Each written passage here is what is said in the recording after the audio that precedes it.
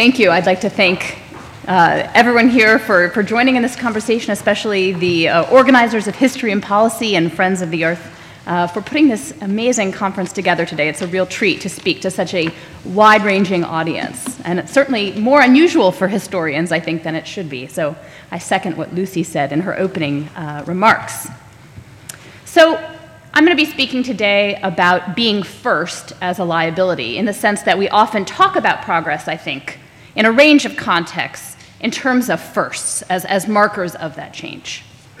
So we often measure change in terms of firsts. First female physician, first African-American president, first Jewish prime minister. But are firsts always an effective measure of historical change? Certainly many barrier breakers have served as role models, inspiring those groups they represent to attain goals they might previously have considered unattainable, to imagine different possibilities for themselves. At the same time, however, focusing on firsts as barometers of change can be a somewhat misleading enterprise, and that's really what I'm going to be focusing on in my comments this morning. Why? Why is it potentially problematic? I see two central reasons why we should be wary. First can provoke negative or conservative responses, introducing ideas into the public sphere that often do as much to reinforce as to debunk stereotypes. This dynamic is often only compounded by the fact that firsts so often perform their roles in what becomes a veritable fishbowl, where their every move and misstep can be dissected and held up as representative, not just of the individual, but of his or her gender, race, class, sexual orientation, or ethnic identity. Then, too, and closely related, firsts can elicit a sense of complacency from the populations or cultures, communities that help produce them, a false belief that a certain issue or prejudice has been overcome. Second, firsts themselves don't always behave in the ways many in the groups that they represent would like them to, or imagine that they will. Many firsts in the fields of women's history, for example, have gotten ahead by distancing themselves from other women, or even by channeling misogyny. For the purposes of today's talk, I'm going to explore these ideas through the case study of Queen Victoria, who reigned from 1837 until 1901. So her rule is really synonymous with the 19th century. And she was the first modern female constitutional monarch in Britain. For a range of reasons, which maybe we can discuss after my talk today, I don't put Queen Anne, who ruled much earlier, in this same category, but we can discuss why that is. I'm going to be drawing in my talk on themes I'm exploring in a book I'm currently writing with a tentative title, The Right to Rule and the Rights of Women in Victorian Britain. And I'm going to show today how this anticipated game changer, that is Queen Victoria, didn't necessarily alter women's status in the nation in the ways that were expected for her, or at least not exclusively so. While Queen Victoria's rule was originally met with great enthusiasm by feminists and other social progressives who insisted that a female head of state would have to lead to the emancipation of women, they thought, her monarchy, in fact, helped to usher in and even codify a much more conservative set of ideas about women's roles and their relationships to the polity. So we tend to forget that at the beginning of her rule, Queen Victoria was regarded by many as a social revolutionary. We don't often put those two concepts together. Her radicalism stemmed from nothing that Victoria said or did, although as a young monarch she was openly sympathetic to the Whig Party, but rather from the very fact that she was a woman.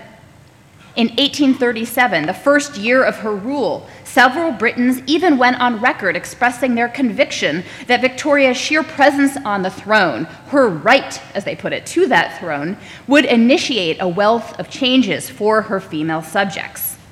Consider, for instance, the perspective offered by the Unitarian minister and radical reformer William Johnson Fox, who published this inflammatory article in 1832 with the title, A Political and Social Anomaly. As I've put up on the screen here, this is just a small excerpt from this piece that was published in the Monthly Repository. He writes, and he's speaking here of what the Queen's role will be in government. She selects the persons who are to fill the great offices of state. The tremendous question of peace or war is in her breast. She is the empire to foreign powers, for it seems that courts know nothing of nations but their princes. She administers the laws by her deputies, the judges. She is the head of the army, which is sworn to her service, and the head of the church, selecting the men who, as they prove good or bad spiritual guides, may lead souls to heaven or mislead them to perdition. All this and more not only may, but when the contingency occurs of a woman's being next in succession, must be consigned to her charge, or the Constitution is destroyed. So Fox thought he was making a very clever argument here. He wondered how, given all of these responsibilities I've just put up on the screen, how women could be denied, all other women, that is, could be denied the right to an equal education, the right to hold property once married, or the right even to vote in parliamentary elections. And again, this is 1832 that he's making these recommendations. As Fox put it, the condition of women was full of incongruities, but this was one of the most striking anomalies, the fact that a woman could serve as head of state but have no other rights in the country. So for the sake of consistency, if not decency, he urged, Britons needed to incorporate women more fully into their polity. It made no sense to vest one woman with the entire power of state, he wrote, and yet to deny to all others its meanest fraction. And Fox, while somewhat extreme in his recommendations, was not alone in making these kinds of judgments in the 1830s. In the words of Robert Rose, who was a West Indian Creole poet based in Manchester during this period, he said this potent queen had the power to transform the circumstances of Britain's women. And in fact, in this poem he wrote for Queen Victoria's coronation in 1838, you can see by reading this text, he really does equate Victoria's rule with a kind of woman power, right? Females should indeed feel joy the most. At length the period hath arrived to prove that they can in the highest stations move. Our boast it is that fair Victoria can her subjects rule as ably as a man, and that emphasis on man is Rose's emphasis, I should add.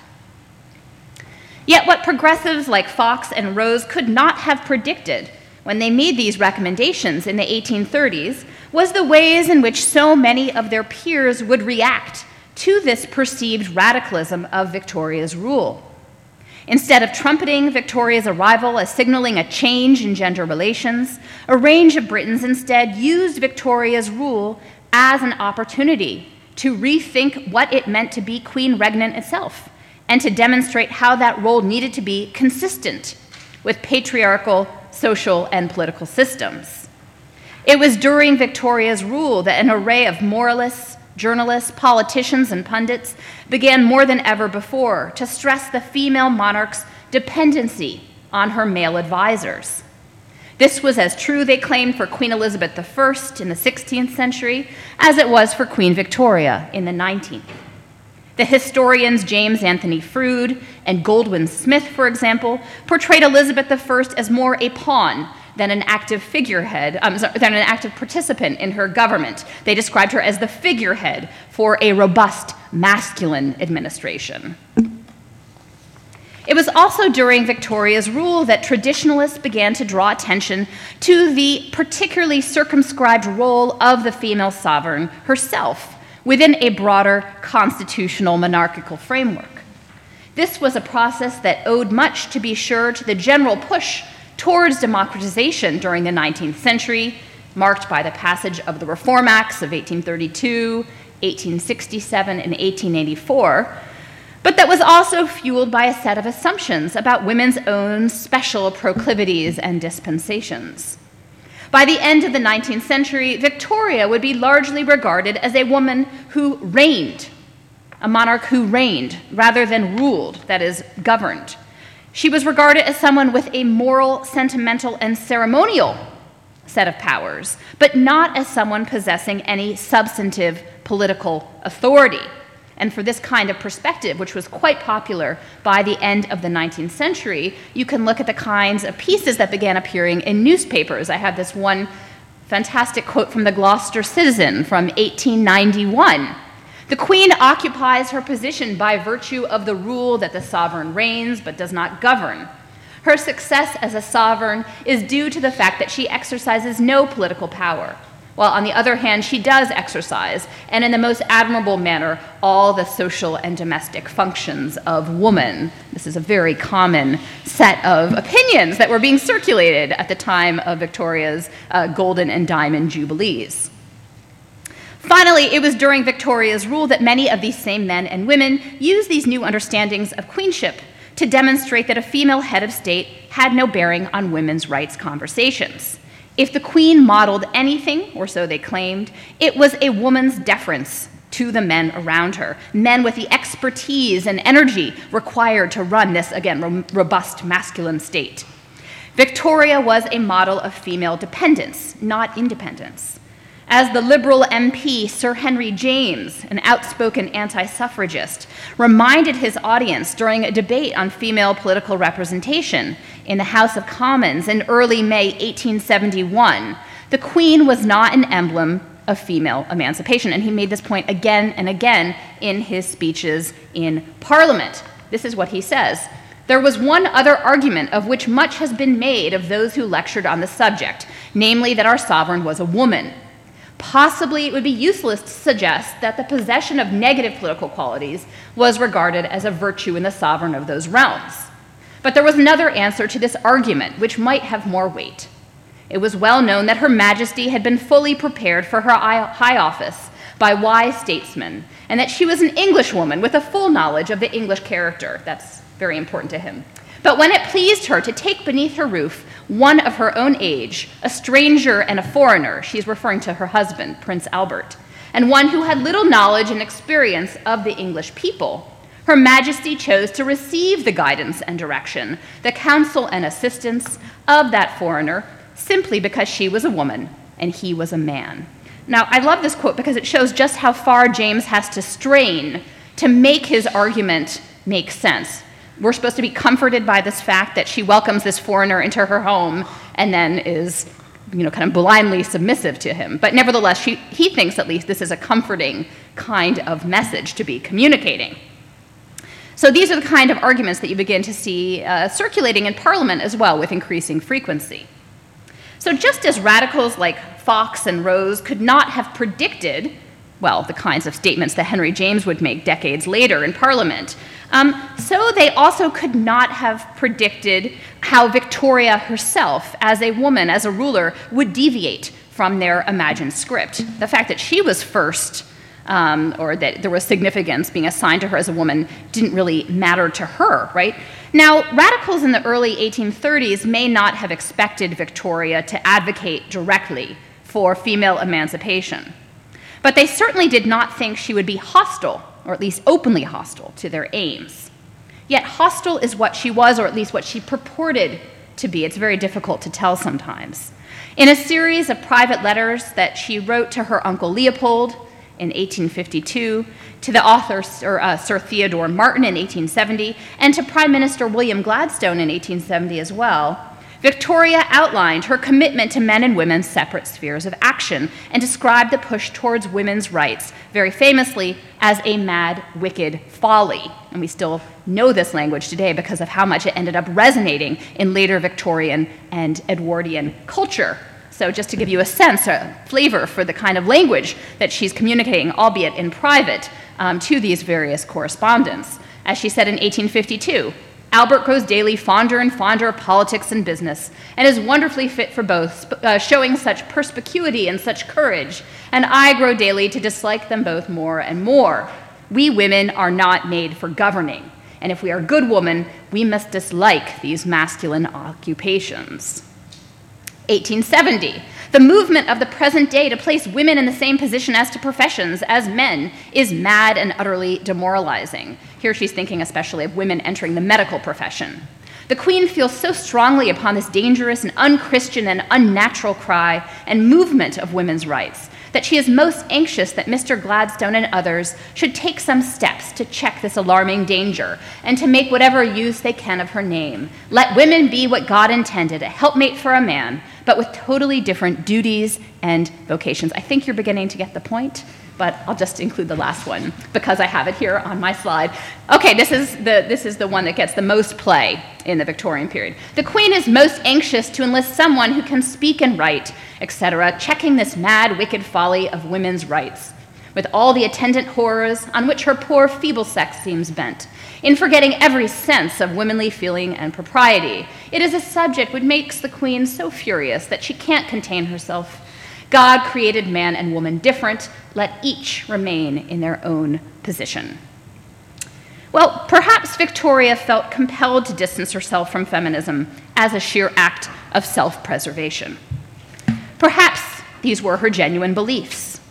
Regardless, when her views began to be leaked from about 1876, anti-suffragists seized on them, understandably, with considerable relish.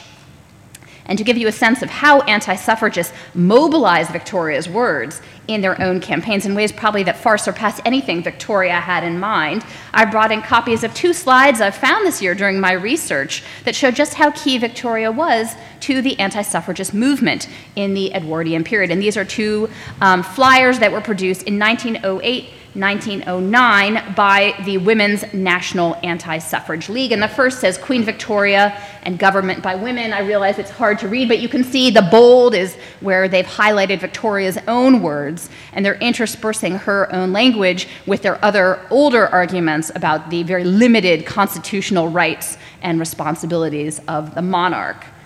And this one I like even more, Queen Victoria and Women's Rights. And I'll just read you the beginning here to give you a sense if you can't see the text in the back. The advocates of women's suffrage have made great play with the names of eminent women of the 19th century. Let anti-suffragists answer with the greatest name of all, the name of Queen Victoria, exclamation point. We women are not made for governing, said the Queen, who govern the more effectively, because she governed in a woman's way, by effacing herself, by putting her husband forward, and then it goes on from there. So this should hopefully at this point give you a sense for how Queen Victoria is being imagined, or reimagined, I should say, over the course of the 19th century. While Queen Victoria may not have necessarily retarded the 19th century women's rights movement then, she, and when I say she here, what I really mean is both the Queen herself and the social and cultural effects produced by her rule, created many unanticipated obstacles for reformers and rights activists. Now, in closing, I have just a few brief caveats about my case study. First, there are marked differences between a first like Queen Victoria and other firsts in women's history or in history more generally. Subjects who've attained their positions or status through some combination of hard work, grit, talent, mentorship, or strong support systems. Victoria didn't have to do anything to become Queen Regnant other than simply be, or I should say simply be born. This may account for some of the particularly misogynistic reactions to her, as well as for some of Victoria's own complacency about gender and politics. Second, even with all of the developments I've charted here, Victoria's rule did leave room for some progressive social change. Even in the face of the conservative responses to her rule, even in the face of her own very harsh assessments of women's rights, sexual egalitarians did find ways to move forward. By claiming Victoria as a public figure, however circumscribed her role, by claiming her as a woman who balanced familial and professional responsibilities, and following the death of her husband in 1861, by claiming her as a single mother attuned to the plight of vulnerable and/or otherwise marginalized women. While Victoria couldn't necessarily model women's political authority in the ways earlier radicals had hoped then, she did provide some openings for reconsideration of the place of women in the polity.